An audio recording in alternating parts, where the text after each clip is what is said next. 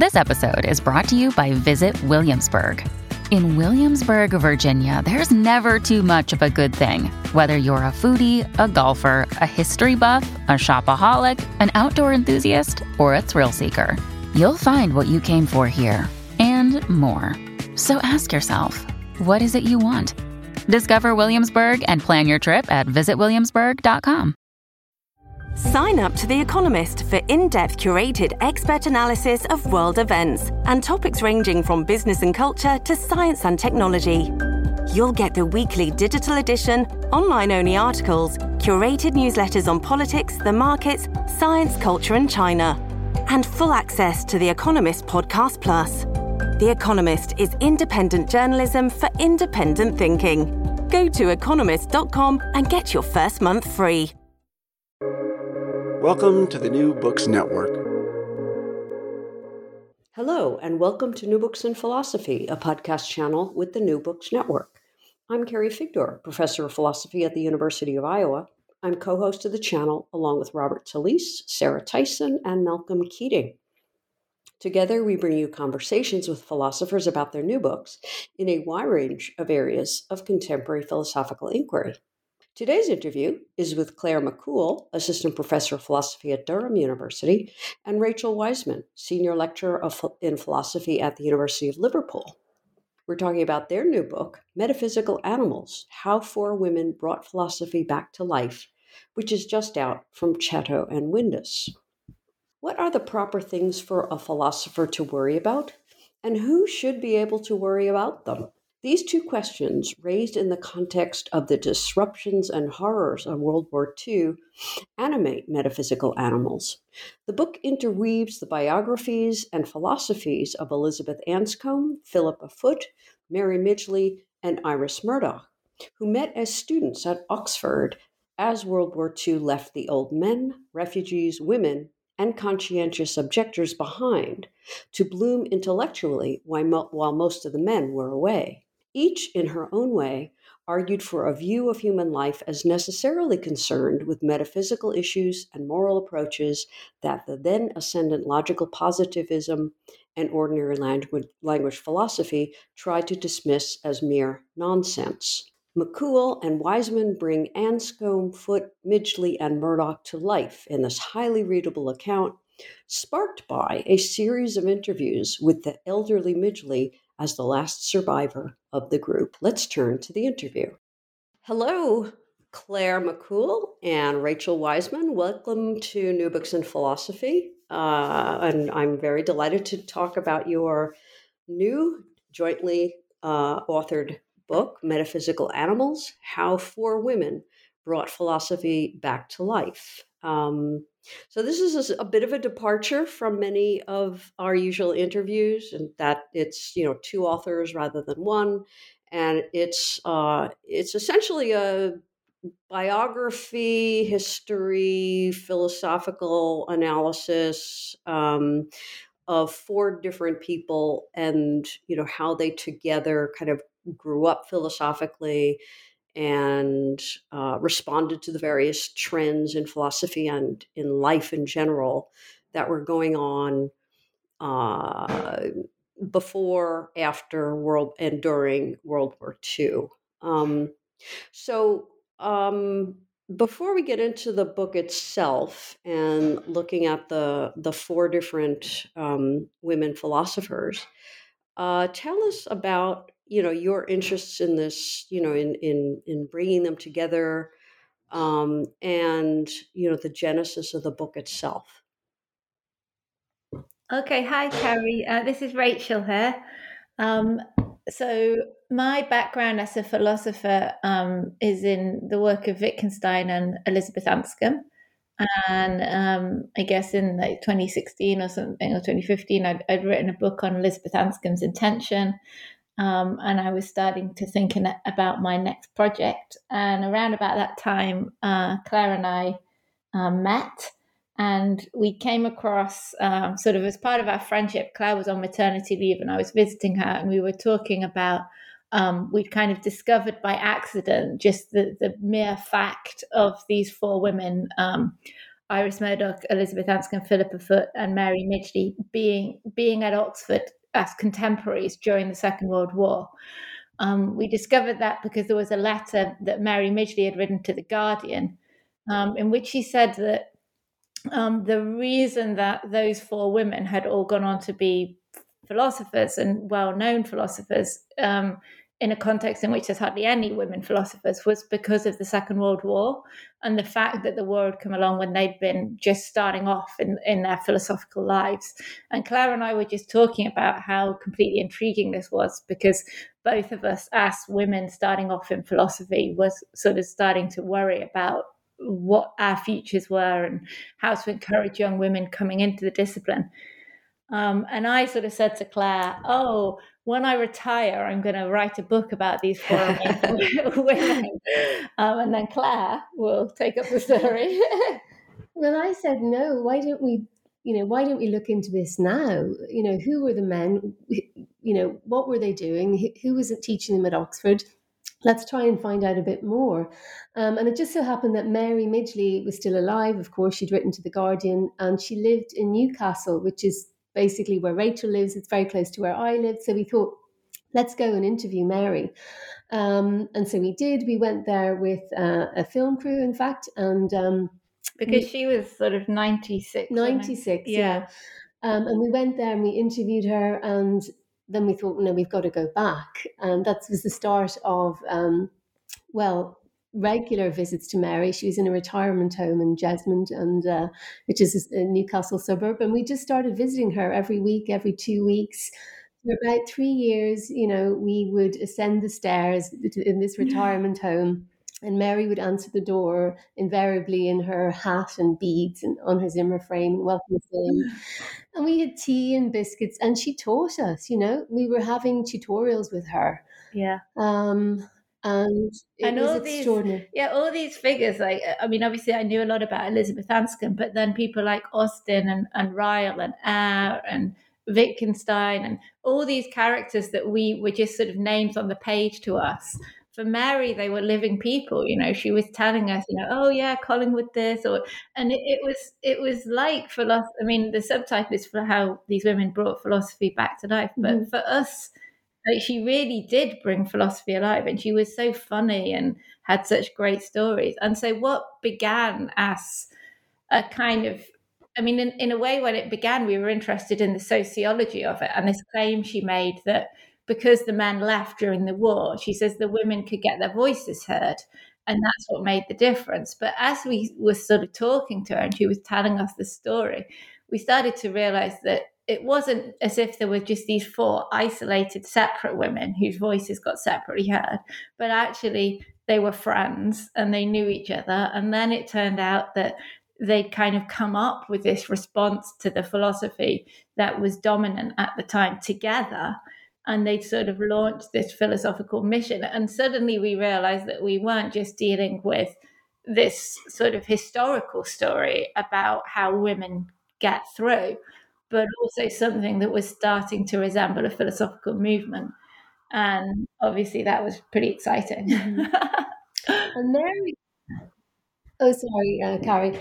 No, I just wanted to say that Mary was really central to that. So she really inspired us. She's really a sort of philosophical activist, isn't she?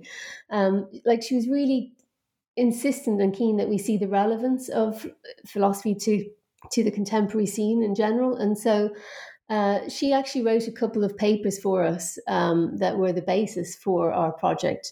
So she wrote a paper about then and now, where she talked about her and her friends sitting in Philippa Foot's living room, doing their best to refute the orthodoxies of the day, she says, which they all saw as disastrous.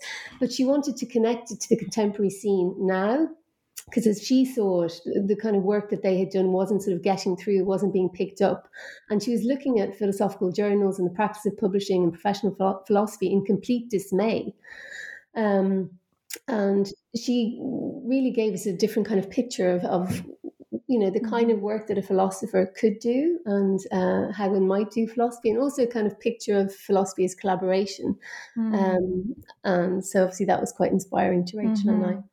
Yeah, she was so she kind of I think as we were kind of growing up in philosophy, we were very negative about women in philosophy and about the journals, and we were used to kind of complaining and saying, oh, it's hopeless, analytic philosophy is dead, women are, and we had this very negative analysis, and Mary just was constantly saying, well, come on then, what are you going to do? And she had such a kind of combination of sort of really practical but also really sort of optimistic outlook, that she didn't want to hear us moaning about the men. She just wanted to know, like, what's the plan? How are you going to get it sorted? So right. She really kind of put a fire up us, didn't she? Yeah.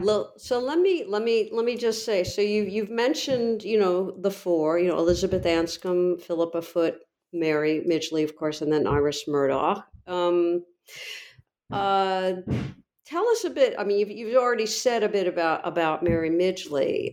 How about the other three? Just to kind of put them also, in the picture before we get to, the trends that you're talking about.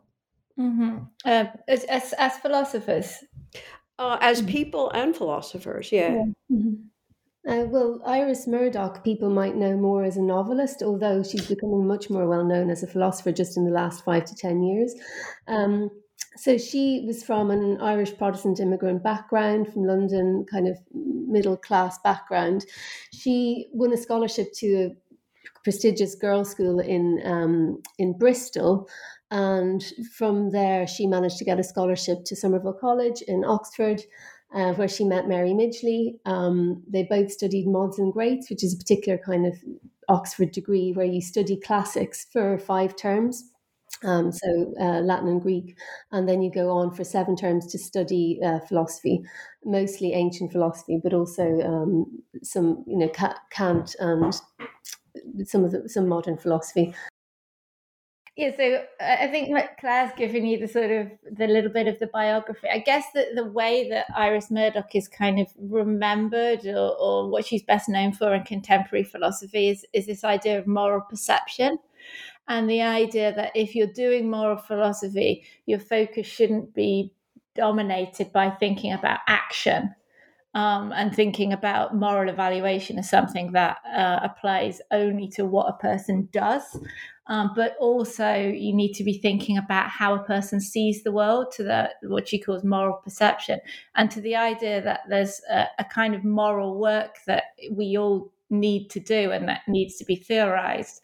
Around coming to see things justly and lovingly and truthfully, and that she kind of thinks that contemporary moral philosophy has lost sight of the importance of that kind of moral work, which develops a kind of certain sort of attention to others and to reality. I suppose that's where she's kind of situated, and I think if you know her novels, you'll know her kind of deep interest in understanding the kind of the relationship between the moral psychology of her characters and the things that they do, and the way in which they see things and missee things as well.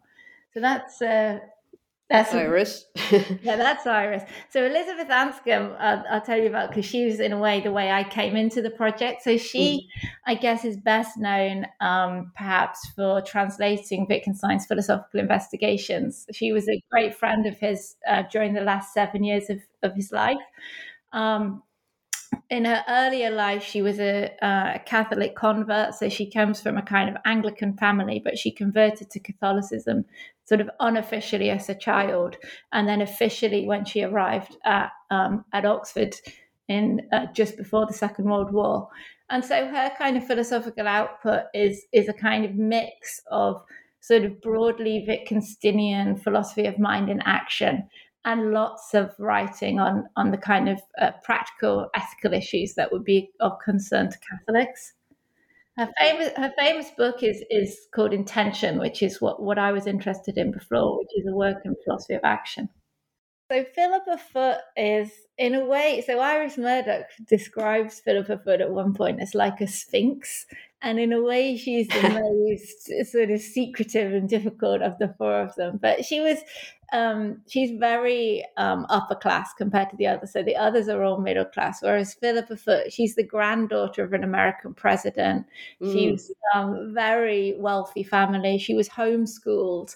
Her mother didn't want her to go to university because she thought it would ruin her marriage prospects. So she's a really kind of intriguing character, Philippa Foot. But although she had sort of no proper education, she was intellectually absolutely brilliant. And she arrived at Somerville the year after Iris Murdoch and Mary Midgley. And she was there to read PPE because, of course, she didn't have any Latin and Greek, unlike the others. So she couldn't take the same degree as them. So she did PPE, which is doesn't require the language. That's politics, philosophy, and economics. Yeah, that's right. That's right. So yeah, they've each got kind of completely different sort of personalities, but also different philosophical personalities. And I think one thing that was super interesting to us when we got started was the fact that although each of the four women was kind of fairly well known within their particular disciplinary subsection of philosophy, they weren't really being connected together, partly because they have such different sort of interests in a way. So Elizabeth Anscombe is sort of Wittgenstein action, philosophy of mind, and Iris Murdoch is sort of moral perception and the novels, and Mary Midgley is sort of public philosophy and animals, and then Philippa Foot is this very sort of refined academic attack on non-cognitivism. So the four of them were all sort of siloed, and it was one of the kind of real excitements of the project was how putting the background in place to their lives and to their philosophy suddenly revealed that although they had looked like they were doing very different things, they're actually all doing the same thing. So it was like there wasn't the context to be able to see what they were doing as unified. Right. Well, let me get into that a bit more. I mean, you mentioned earlier, such, usually foregrounded figures, right? As Austen or Ryle or A.J. Ayer or, of course, Wittgenstein. And, the book, of course, foregrounds the women who were, in the same milieu. But of course, this was a time when women in general were not very accepted at Oxford. And, there's a number of different, features to that kind of thread through the book.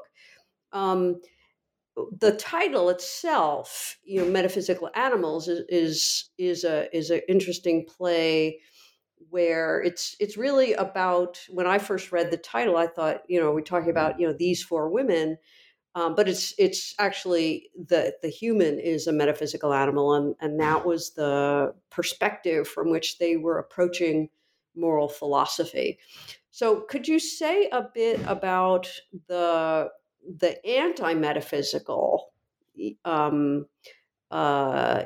philosophical situation in which they found themselves as they were arriving in Oxford in 1938, 39? Who were they? What were they responding to? And then how did that sort of shape the way they eventually pursued their philosophical careers? Mm-hmm. Yeah, so I guess one of the things we try and do in the early part of the book is set out that story in a bit of detail. So I suppose the kind of well-known narrative is the one that sort of takes as central A.J. Ayer. So in 1936, A.J. Ayer, who was in his 20s at the time, he was the kind of young next big thing in philosophy. And he was supervised by Gilbert Ryle, and Ryle sent him to Vienna to hang out with the Vienna Circle. He had a kind of copy of Wittgenstein's Tractatus, and he was there in Vienna for a month, and he sort of attended meetings of the Vienna Circle. And when he came back, he wrote this book called Language, Truth and Logic, which was a kind of manifesto, really, which was him sort of piecing together some of the bits that he picked up from the Tractatus and from the Vienna Circle, and sort of putting together this sort of young man's attack, if you like, on the previous generation of male philosophers. I guess this is a sort of familiar dynamic. So what he did in Language, Truth and Logic is he sort of took the end of the Tractatus, so this idea that's in the Tractatus is that everything that can be said clearly, and the idea is the kind of the new logic that was kind of in ascendancy at that time, particularly in Cambridge, could be used as a kind of weapon to criticize all of the metaphysics, but particularly the metaphysics of the idealists who were the sort of the generation before as being not sort of false, but actually nonsense. So the idea is that there's a kind of criteria for sense, which is that a proposition or a sentence only has a sense if it can be verified by observation. And that just means that all sorts of bits of language, first of all, the language of the metaphysician, but then also religious language, moral language, just gets called nonsense. And because Eyre, I think, writes this book as effectively a manifesto, it became a kind of big hit, particularly among young male philosophers coming up into Oxford at that time. They were all kind of, P.F. Strawson talks about, he read it in one sitting. It was this great, exciting moment. And all of this generation of young men, they say they suddenly found that they could, if they were confronted with some sort of difficult philosophy or somebody sort of making a kind of stuttering attempt to say something profound about the nature of reality or truth or beauty or God or whatever, they could just say, I don't understand. And they still do that today, don't they? They still do it today. And Mary Warnock, who came up just after the war, so she's a few years younger than our woman. She talks about it as a newly weaponized I don't understand.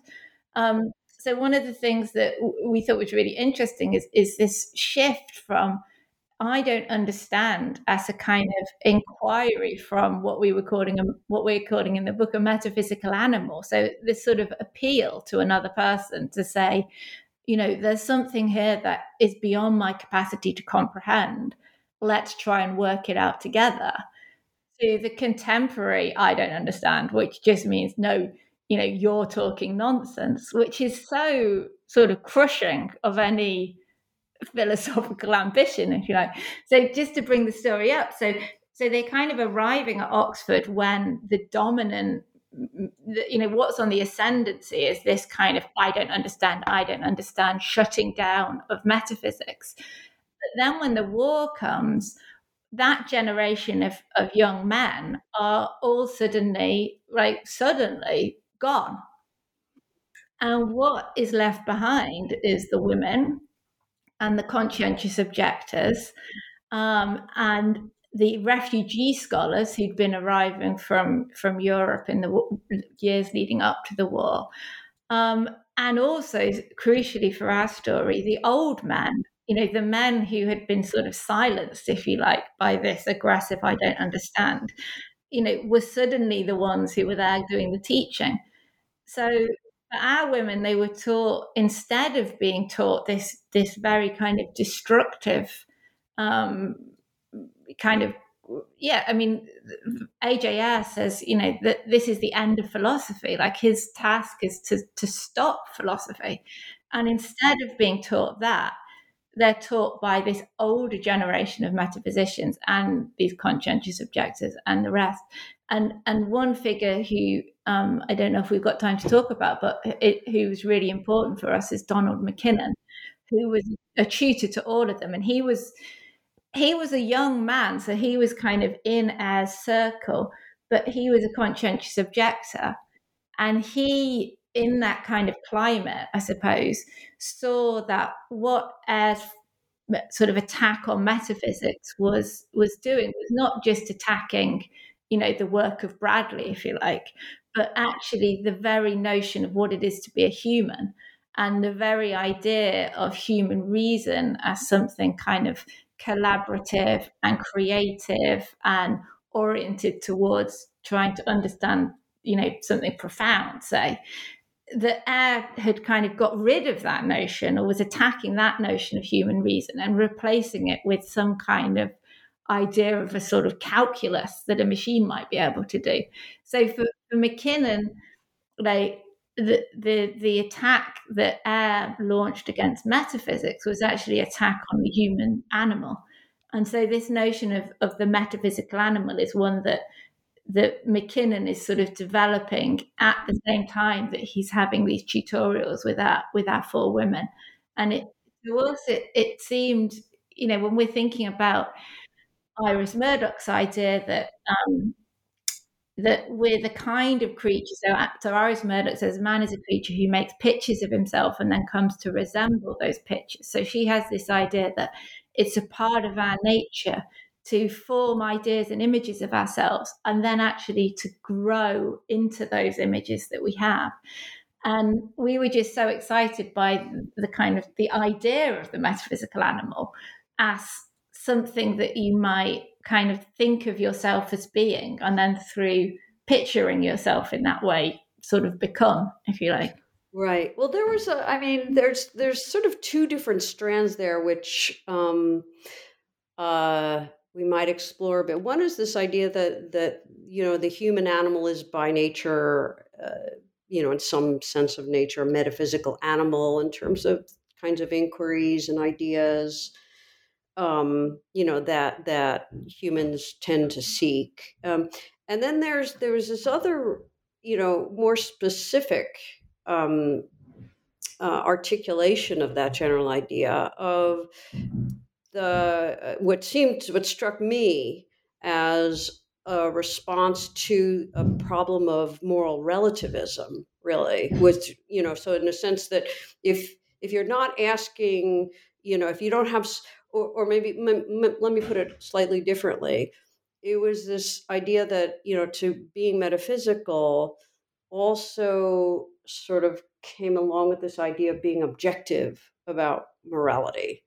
And maybe could you were those two things just like one and the same for these women? Mm-hmm. Yeah, that's a really deep and difficult question, Carrie. Sorry. No, I mean, this is the fundamental question in a way. So in a way, they become the same partly because of the historical moment that they're at. So the Genesis story that Philippa Foot and Mary Midgley tell is that, once Ayer has this idea that all moral language, if I say, murder is wrong, there's nothing that could verify that, there's no observations that could verify that. So moral language gets detached from or separated off from the realm of truth and objectivity and becomes something which is to do with the expression of a particular subjective viewpoint or of a culture or whatever. So that's kind of the immediate effect, if you like, of that move that Ayer makes. And both Mary and Philippa say that, one of the things that happens when they come back to Oxford after the war is over is that they find that they're not able to say what they want to say about what's just happened. Like they want to be able to say, Philippa Foot says to a Nazi, but you were wrong and we were right. They want to be able to ground out of the notion of objective moral truth. And there isn't the context, the philosophy available with which to do that. So one of the things that Mary says is, the kind of the proximal or the immediate task was to reconnect facts and values, which is that kind of cognitivist move that you're talking about. But then Mary says straight away after that, but, if you're going to do that, you've got to do a lot of metaphysics because you've got to reconnect mind and matter. You've got to reconnect action and intention. You've got to reconnect sort of, you've got to knit everything back together again. So it's not just the kind of, what kind of unifies them, I suppose, isn't this sort of very flat idea of, okay, we've got to defend some kind of cognitivism against non-cognitivism. We want to be objective about morals. It's rather this idea that, look, we've lost that stuff because we've lost sight of what it is to be a human and how it is that a human being is in the world and how human life is knitted in with the human reality and all the rest of that. So in a way they see, I think, the non-cognitivism and that the kind of cultural relativism and the emotivism and all that stuff as if you like a symptom of something much deeper that's gone wrong, in the way in which we've, if you like, become alienated from our own animality and our lives with each other and the habitats and all the rest of it. So yeah, I think that the kind of immediate horror, if you like, of the war is, my God, we've got to be able to say that certain things are wrong objectively. For Anscombe, it was the atom bomb, right? We've got to be able to say you can't drop a nuclear bomb on a city. That's murder. And that's not an opinion, like that's a fact, that's an objective fact. So that's the kind of proximal cause. But then they go so much deeper than that because they realize that it's not that people are just sort of for the sake of it saying, oh, morality is subjective. It's rather that they're so detached from what it is to be a human being that seems like the only rational thing to say. Okay. Good. So let me. So the book is, it's centered around World War II, and a lot of what they do, like, so Iris Murdoch, she joined the Communist Party. I think she was, a member, an actual member, not just a fellow traveler or something. Anscombe, the Catholicism. How did the war itself? I mean, you mentioned how because of the war, the usual voices at Oxford, your typical male voices, were heard, and other people tended to be drowned out, and those who were left behind in some way, or at least weren't sent off to war, didn't go off to war. New voices, or voices that had been silenced, as you put it, were able to speak and be heard again. How did the moral landscape of the war itself affect how each of these four women kind of responded to this? Their you might say their new freedom in a way to be heard, to make themselves heard, whereas before they might well have been drowned out. Yeah, it's difficult to, I mean, they're all such individuals, the four of them, so it's hard to say fit for them as a collective. I mean, Mary's the one, obviously, whose testimony is most ready to hand. And she says, if it hadn't have been for us being taught by Donald Mackinnon, so he's the conscientious objector, I would have drifted away from philosophy. And Iris Murdoch says again of him that she saw from him what it would be to do ethics seriously. And Philippa Foot actually says he created me. So I think, the fact of them ending up with him, which is a function of the war, was completely significant. I think in different ways, the war gave them all sort of weird sorts of freedom and a kind of gap in a way between their undergraduate lives and their graduate lives that was maybe a space to grow into, so that when, because they graduated during the war, and Elizabeth Anscombe went off to do graduate work in Cambridge, but the others all went to London and had several years of war work in London. And then Iris Murdoch went to work for UNRWA, the United Nations Refugee and Rehabilitation Agency. So she was working with displaced people in Europe after the war. So I think they all had a kind of space in which they grew as individuals, so that when they came back to Oxford, they were kind of grown-ups rather than, fresh out of school, if you like. But also philosophically, so Iris Murdoch and Philippa Foot in particular kind of gobbled up all the philosophy that was coming out of Europe after the war. So they sort of got hold of other traditions, sort of started to get a sense of other traditions that could help to fill some of the gaps that that Oxford education had sort of opened their eyes to, if you like, and different ways of talking. And then, of course, during the war, Elizabeth Anscombe got to know Wittgenstein, and that was really, really important for all of them, because she sort of brought Wittgenstein back to them, if you like, in Oxford, and started to teach them all about the possibilities that the method that he was developing in his later writing had for philosophy generally, but for moral philosophy, I think, in particular.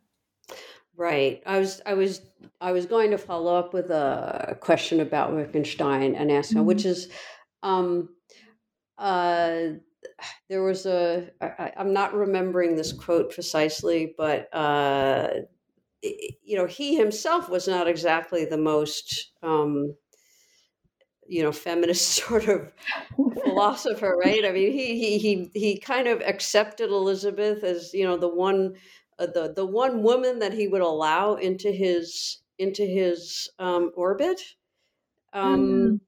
Was I guess Anscombe was okay with that, or well, I mean, it's funny. It's a funny one, Wittgenstein, because obviously though he was a sexist. There's a reference letter he writes for Elizabeth Anscombe where he says, she's the most intelligent woman I've taught, and I can only think of a dozen or so men who were cleverer than her, or something like that. And there are these stories of him, wanting rid of the women from his classes, and she was an honorary man, and all that sort of thing. But actually, there were a lot of women in his orbit. If you look at the people who took the notes for the Blue Book, to whom he transcribed the Blue and Brown Book, they were women.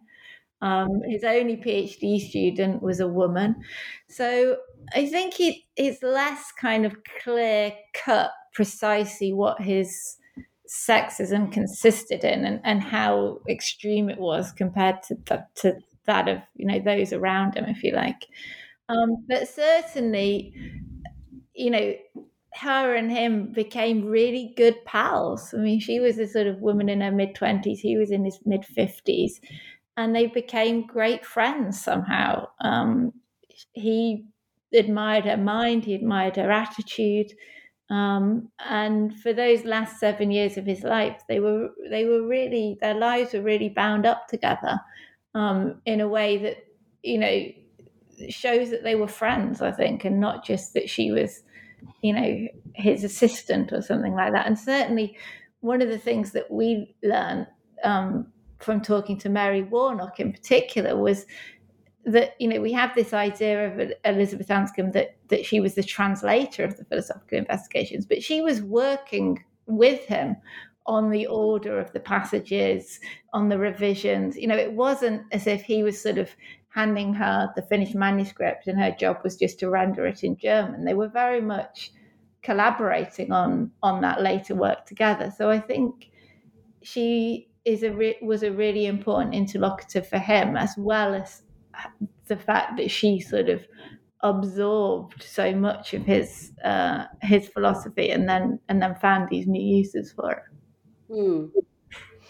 So you mentioned that they graduated in the middle of the war and then somewhat scattered, but then they all ended up back right at Oxford. Why do you think that was? I mean, was that just? I mean, not everybody who goes to Oxford ends up there, right? Yeah, especially not the women. I mean, the chances, the opportunities for women were really even more limited than they are today. So it is kind of magic in a way. But I suppose one thing that makes a difference, and I guess we know this from our own experience, but we kind of forget about it, is the role of individuals to sort of come forward at just the right moment and be helpful. So I think, for example, Isabel Henderson, who was one of the women dons at Somerville, was incredibly helpful to Mary Midgley in sort of giving her advice and creating opportunities for her, and throwing bits of teaching her way and introducing her to the right people. And I think that's true of all of them, that they had tutors, particularly in the women's college, but again, Donald McKinnon really important here. A.D. Lindsay was really important here, who sort of kept an eye on them even after they'd gone away from Oxford, and could help direct them towards things that came up when they did. So they had plenty of helping hands. I think Iris Murdoch, she didn't really plan to go back to philosophy, but then over that time when she was working for UNRWA, she sort of started to think philosophical thoughts, and again, Donald McKinnon helped her to reapply and come back. So I think it was partly that they must have all known that they were brilliant. They all got firsts. They were all really encouraged. And then when they sort of reached out for help, there was help there for them. So, yeah, it's not, it wasn't accidental, if you like. It was part of the ways in which they were sort of helped out, I suppose, as well as the fact they were all brilliant. Right. But then they also, for example, Elizabeth Anscombe, she initially had a fellowship, a studentship, but then the money ran out for that, and she lived on sort of peanuts and handouts for 4 years or something. So there was, it wasn't sort of plain sailing. Right. Well, you go into some, very interesting. I mean, we haven't really talked about their lives so much, outside of philosophy. What the book is full of those sorts of, that sort of information. So I'll leave that for readers to actually read it. And but what of all the things that you discovered as you were reading for and thinking about and doing all the investigating for writing the book, about each of them, what was the most surprising thing that you sort of found out or about each of these people? Wow! Oh my God, we found out so much. Maybe just the thing that just struck you most about each of them. That kind of really brought that particular person vividly, to life in some way for you. Okay, well, while I think about that in the back of my head, in the front of my head, I have one thing that I think struck us right at the very beginning and was really exciting and was something that always struck our students when we told them about before, was the level of sort of self-doubt that the four of them all had. When you look at them from the outside and you hear the story of how they all went on to become these really important women, and they had, marriages and children, and they were all brilliant, and look at all their publications, and they all got first from Oxford, you kind of imagine that they just, floated along in a cloud of self-confidence. But when we looked at their letters that they wrote to each other and to their families and to friends, all of them are, even Elizabeth Anscombe, believe it or not, are kind of, suffer from what we would, I suppose, now call imposter syndrome, or, and it was really, I think we both found early doors it really moving, particularly to read the letter exchanges between Iris Murdoch and Philippa Foot, where they're saying to each other, oh God, will you look at this terrible thing I've written? And, I'm sure it's awful, but maybe you can help me. And then the other one would write back and say, oh no, it's amazing, but look at this awful thing that I've produced. And that kind of, support that they were giving each other in the context of that, continual narrative of, oh my God, I'm not good enough, and this is too hard. I think we both were really sort of moved and inspired in a way by that. In terms of the most surprising thing we learned about them, oh my goodness. I'm trying to think now. Can you give me a clue? Yeah, I think one thing that really we kind of knew from Mary about how she related to each of them, and we knew from the letters and from other work that's been done on Iris Murdoch about her relationship with Philippa Foot, but we didn't know, and there wasn't really anything on Iris Murdoch's relationship with Elizabeth Anscombe. And on paper, it looks impossible that those two could have been close. On paper, philosophically, they look a million miles apart. Elizabeth Anscombe is this kind of Wittgensteinian, Aristotelian, and Iris Murdoch is this sort of Platonist, existentialist, sort of mystic or something. And then in terms of their personal lives, it looks like they could never be friends. So you've got Elizabeth Anscombe, who is this Catholic, very staunch Catholic, sort of, she's married, she ends up having 7 children. She's, all about the family and, and all that sort of conservative, traditional Catholic morals, if you like. And then on the other hand, you've got Iris Murdoch, who we all know about, who's kind of, she gets into Buddhism, she gets into mysticism. She's got this very unconventional marriage, this talk of her having, affairs with women, with men. She's, so you look at the two of them together and you think there's no way that they were close. But actually, they have the most intense friendship in that period just after the war. When Elizabeth Anscombe, she's already a mother, but her husband and her children are in Cambridge, and she's sort of living this sort of slightly bohemian life in Oxford. And she's just hanging out with Iris Murdoch the whole time.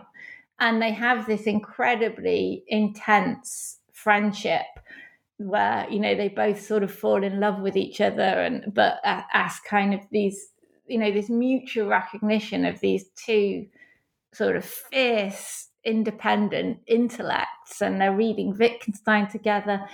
And I think for us, sort of seeing that intensity of friendship between these two brilliant young women, and then the way in which that kind of reshaped our understanding of their philosophies and how their philosophies connect to one another, was really one of the most sort of intellectually exciting parts of it, I suppose. Cool. So let me then ask about, sort of looking forward to philosophy today, and then there's a thread through the book is this idea of women being philosophers after centuries of there's a picture in the book of, I forget who had kept a list of unmarried male philosophers, and all the great names were all unmarried men, and this itself sort of gave them, or at least some of them, this idea about philosophy is somehow separate from from the rest of life, right? Which they objected to. So there's a thread throughout the book of women doing philosophy despite, a history of not being able to do it or not being heard if they did it. What sort of lesson do you think these these four women philosophers provide to philosophers today, not just women, but maybe particularly women? Mm-hmm. Yeah, it's a really good question, and I think there's so many lessons that it's hard to sum. I mean, I guess there's all kinds of lessons that you can take that are negative lessons, about the difficulties and the challenges and the barriers. But one of the things that I suppose Mary's voice kept telling us was to tell the story in a way which was positive and which was about making visible new ways of going on rather than thinking about all the ways in which things can go badly. So I think, well, one of the things is the importance of friendship and collaboration, and certainly for us working together and writing together. I mean, I can't imagine ever writing something on my own again. It's been, it's so productive and wonderful to find a philosophical friend and to work with them. And that was something we wanted to show in their lives. The other thing I think we wanted to show was that this idea that it is kind of, I suppose, most clearly and expressed in its most extreme form in early 20th century British philosophy, but that runs through the tradition, that somehow philosophy is this very sort of refined, austere subject, a bit like pure mathematics, that requires you to be completely cut off from the rest of your life and to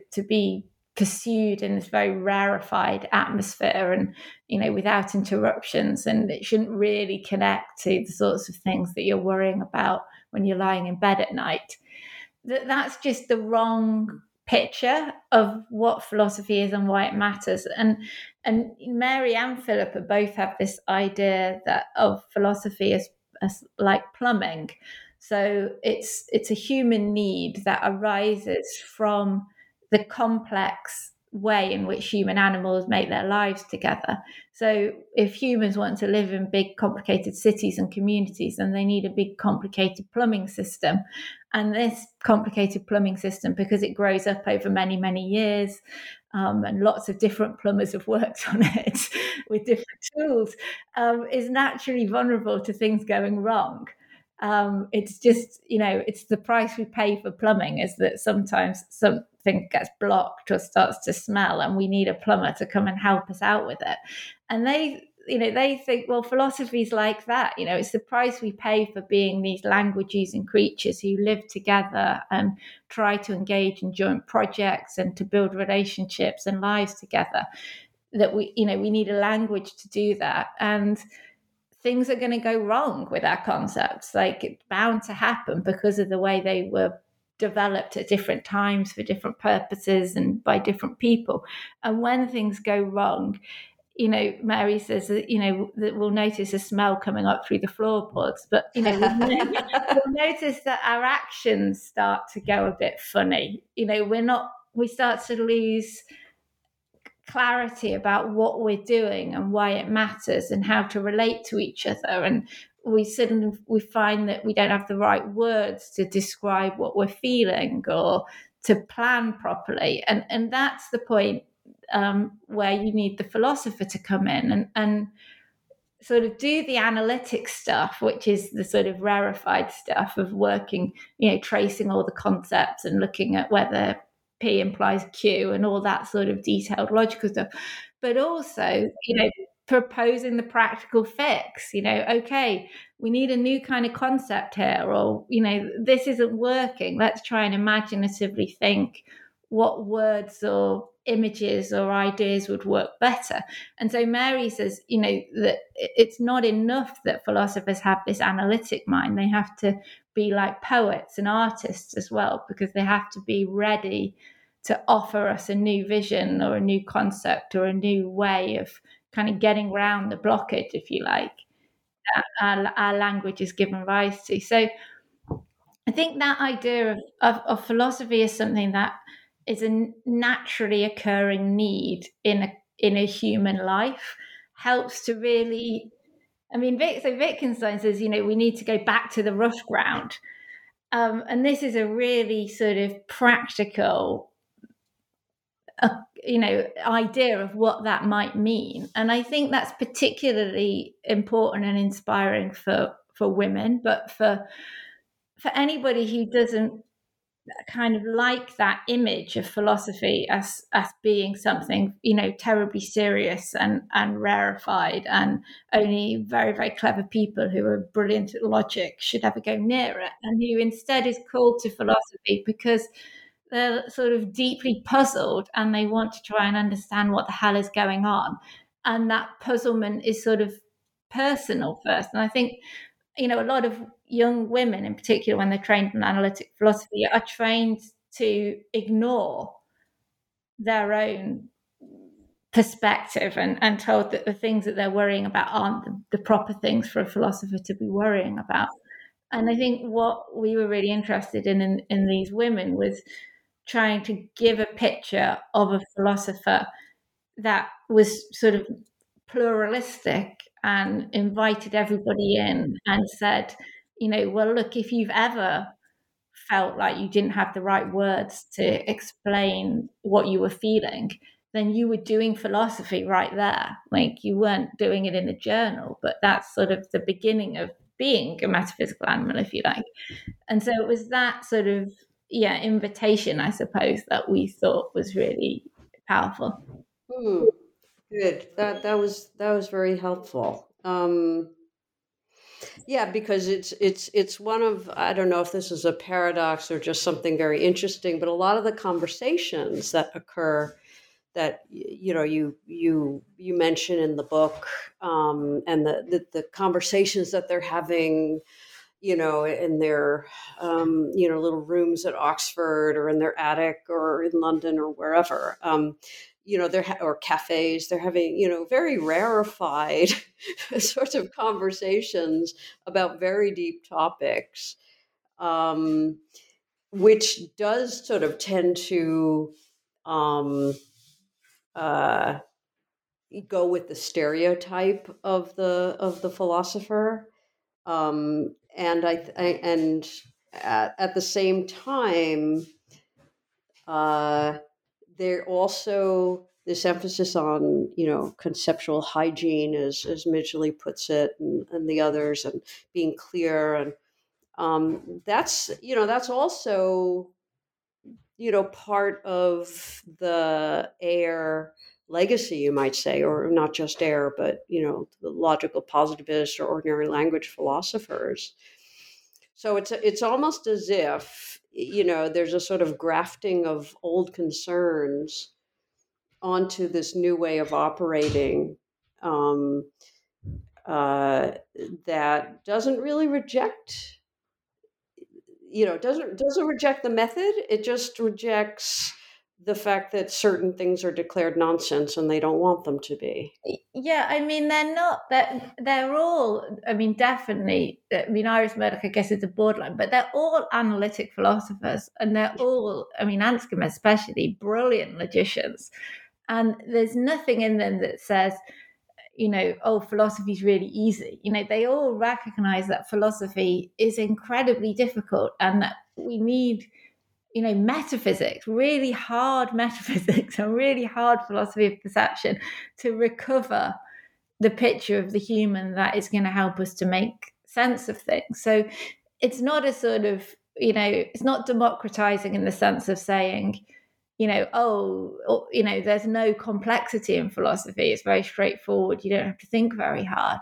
It's more that there's a kind of pluralism. So there's not this idea that there's just this one method, which is this kind of, let's analyze the hell out of everything until we end up with something, that's so carefully defined and crystalline pure that you can't actually do anything with it. So there's a kind of pluralism in the sorts of tools that they think philosophers need.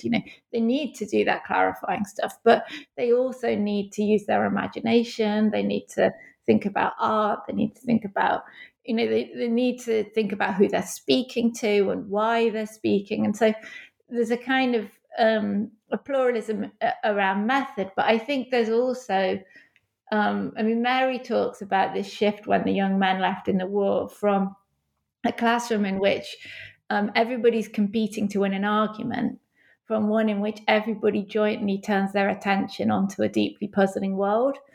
And so it's this constant kind of drawing back to, okay, why are we doing this? Right, we're doing it because we want to make sense of the world and of each other. And sometimes the way to do that is by introducing technical terms and doing very clever bits of logical analysis.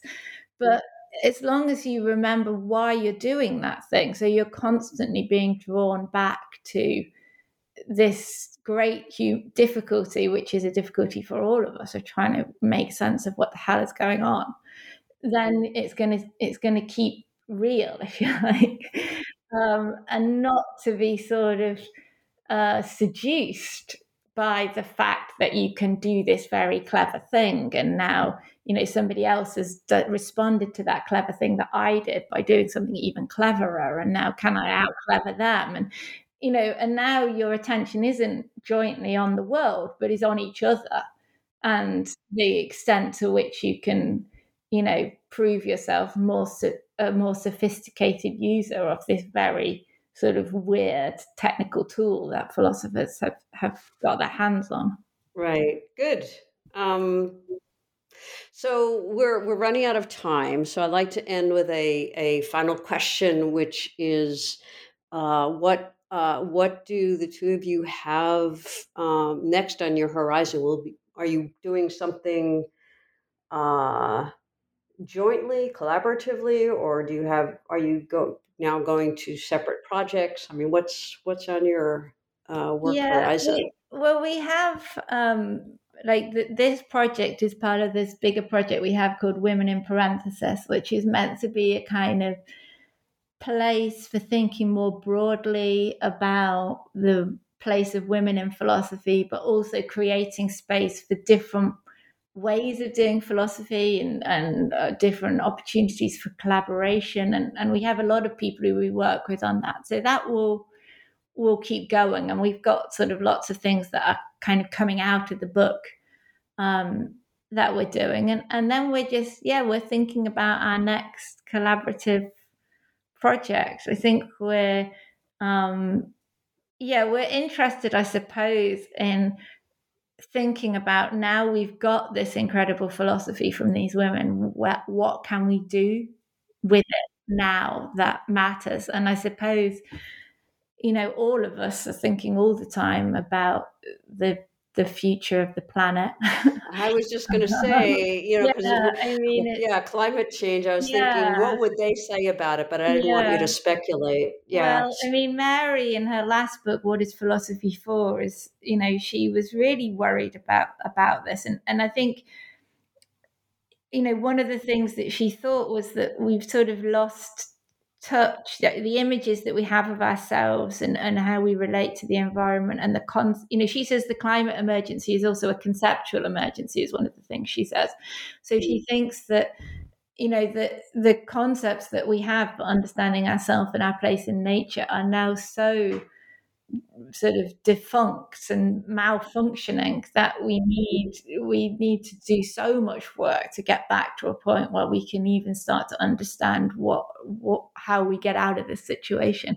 So I think we both feel that there's this incredibly powerful and creative philosophy in the work of these women, and now we better do something with it while we've still got the chance. So we're not sure what form that's going to take, but we have a few small ideas that we hope to grow into things over the next few years. Excellent. So, well, let me thank both of you again, Claire McCool and Rachel Wiseman, for joining us on New Books in Philosophy. It's been great to talk about your new book and to get a little bit more insight into the lives and philosophy of these four really pioneering philosophical women. I mean, it's been great, and I wish you luck with your with your next step. Thanks so much, Carrie. Okay. Bye-bye. Bye. You've been listening to my interview with Claire McCool, Assistant Professor of Philosophy at Durham University, and Rachel Wiseman, Senior Lecturer of Philosophy at the University of Liverpool. We've been talking about their new book, Metaphysical Animals: How Four Women Brought Philosophy Back to Life, which is just out from Chatto and Windus. I'm Carrie Figdor. This is New Books in Philosophy. I hope you enjoyed the podcast, and thank you for listening.